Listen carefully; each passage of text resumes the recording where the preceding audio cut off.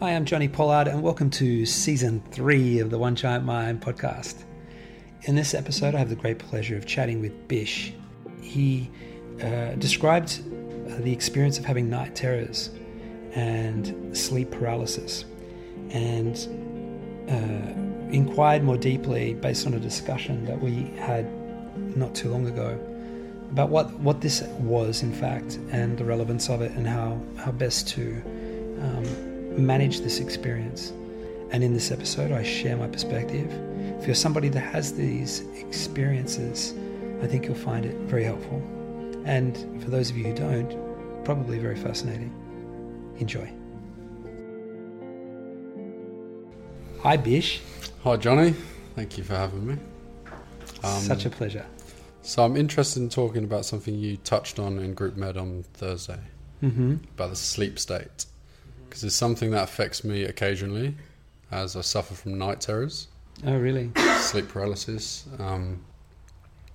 So I wanted your thoughts on why this might occur, because mine could be quite scary. I'm so aware that I'm in this terrifying dream that the only thing I can do is kind of scream to get myself out of it.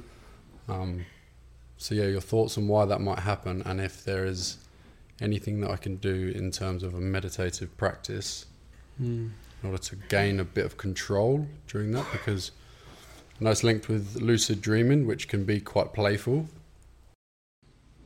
Yeah, if it's themed nicely. Yeah. So can you describe what you define as night terrors? It can just be a bad dream that I'm having. Not sure why. They're very unrepetitive, and a lot of the time I can't remember what was happening, but yeah, it's quite a terrifying experience. And you just wake up feeling in a terrible panic. And how long does it take you to settle down afterwards? It varies. Right. Sometimes it can be it's within easy. half an hour, or sometimes I might be awake until the morning. Right.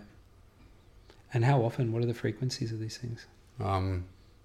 They've slowed down as of recently, but I could have them maybe 2 or 3 nights a week. Right. They slowed down a little bit before I started meditating. And for example, my housemate said he heard me 3 nights ago, but I don't remember any experience. Okay. So it's my understanding that the dream state is a place inside of our consciousness, an interface that enables us to process and metabolize unmetabolized experiences.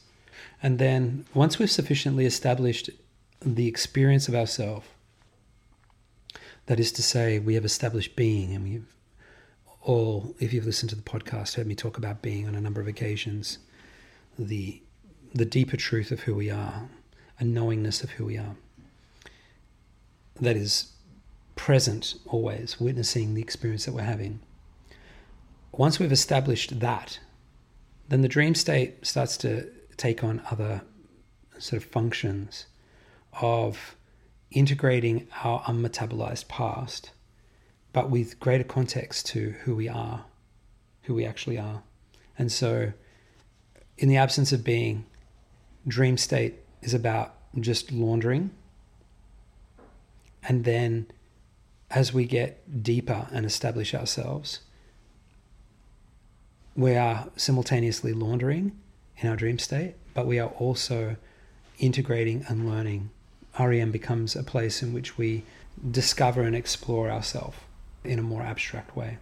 The description of night terrors, which I've heard described as that by a number of people, seems to me, I try not to speak in absolutes about it, but it seems to me to be the process or the processing of deep traumas that the conscious mind has no access to because it's terrifying. And the immune system plays a big role in the way in which our subconscious is structured. And our subconscious is there as a mechanism to protect the conscious mind of things that it believes the conscious mind being whatever it is that we define as ourself, the ego structure, the ideas of who we think we are not capable of fully dealing with what it is that we're carrying around. And so, by rule of thumb, as a law of nature, we must launder what we're carrying around at a certain point in time. There is an expiry date, a shelf life for stress. At some point, it must be thrown out. We can only carry it around for so long.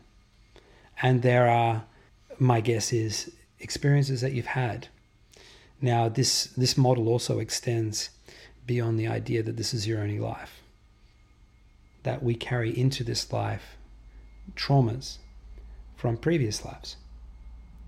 And it may have been your most previous life, or it may have been a life previous to that, or it may have been a culmination, particularly if they're not themed. So consider that what is permeating into the subconscious awareness, which is what the mind has access to in dream state, and why we find it very difficult to remember a lot of what goes on in our dreams, is because it's playing out in the subconscious, on a more surface layer of our subconscious. And sometimes it can be projected all the way into our conscious mind, and we can remember very vividly the experience that we had, as if it was an experience we had with our eyes open. Sometimes dreams can be that real. And that's why sometimes they can be that terrifying, because it feels that real. Mm-hmm. And so the big question is, well, where is this content being generated from? And the dream state is just doing its job of playing out scenarios in story that enables you to create release. And what's really important post-night terror, if we're going to call it that, is to sit, move into your heart, affirm your power, affirm there's no danger, affirm that that was a dream, and that something is being released and more space is being created, and that this process is not to be feared. And thank you, immune system, for having the intelligence to realize that I am now capable of releasing this stuff. I'm strong and I'm capable. And, we've got to digest what we're chewing on. Our nervous systems are chewing on some pretty rubbery, hard stuff. And some of it's hard to get through. But the great inescapable truth of this existence is that, whatever we've got in us, we must process. There's no fast tracking. There's no spiritual bulimia. There's no way of making ourselves throw up what we've eaten, what we've ingested. And we just need to process it. And that's what's happening.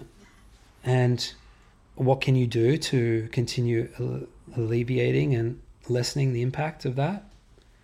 Continue meditating. Continue affirming the truth of who you are in the present moment, coming back into your heart.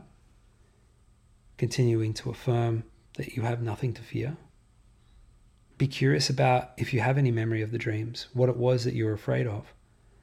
And call upon it in your waking state and sit with it if you feel as though you can. This is for you specifically. This is where I become non-prescriptive. I'm to everybody. This is not general advice. This is to you specifically.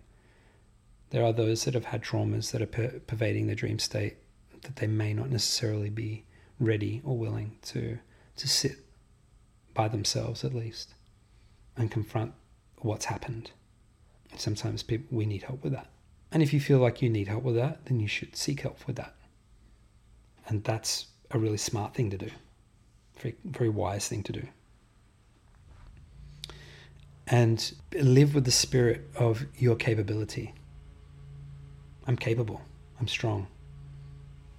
These are intense experiences and I'm okay. If in fact you are okay. I have slowly come to terms with it and just accepted that it's part of my now sleeping pattern. happening for like maybe the last 6 or 7 years. At the beginning, it was very, very intense and very terrifying afterwards. But yeah, kind of just accepted that as part of my sleep now. Yeah. Do you recall an event that may have triggered this? No. It's often the way. Yeah. That's my advice. It's subtle, but it's powerful. Yeah. And that advice, by the way, can be applied to pretty much everything. Eyes closed, eyes open, whatever. Anything that is troubling, that feels like it's, including anxiety. Yeah. We confront the thing that we feel anxious about, and then affirm that we have great power to deal with that. Just demonstrating to ourselves our capability. It renders the terror and the fear and the energy, the charge that we're carrying, it pales in size and impact. It's not significant. Becomes less and less significant and impactful. Yeah. Sure. Is that helpful? Yeah, absolutely. Thank you. You're welcome. And then I would ask if, because I have this capability to be aware during my dreams, that, as I said at the beginning, the lucid dream can be quite playful. How do I gain control, maybe, of turning it into that eventually? In the bad dreams? Yeah. I think that'll be a natural occurrence if it needs to happen. There's a lot of people that invest a lot of time in cultivating the capacity to have lucid dreaming. And I just think that there is other ways that we can be exercising our consciousness to yield a more desirable outcome. Namely, meditating, cultivating intimate awareness of how it is we react versus respond to life, investigating the theme in that, deliberately and intentfully letting go of that, and affirming our beauty and our power, cultivating greater sensitivity and awareness to the needs of others, making ourselves available, deliberately cultivating these things are going to yield a far greater outcome than perhaps taking a lucid dreaming course and preoccupying yourself with what I would equate to, working out how to open up the dumpster bin, the big bin, and jump in and play around in there. Our dream state is the dream state, and we have access to it to the degree that we do for a reason. Just trust the body's intelligence to reveal to you what you need when you need it. Just listen. And if the need is to be more awake in your dreams, then that, I think, will naturally occur, particularly if there's a natural tendency to be there. I wouldn't go as far as encouraging you to cultivate greater awareness in your dream state. I'd encourage you to cultivate greater awareness in your waking state. That's where it's at. Yeah. Thank you. You're welcome. Appreciate it. Yeah.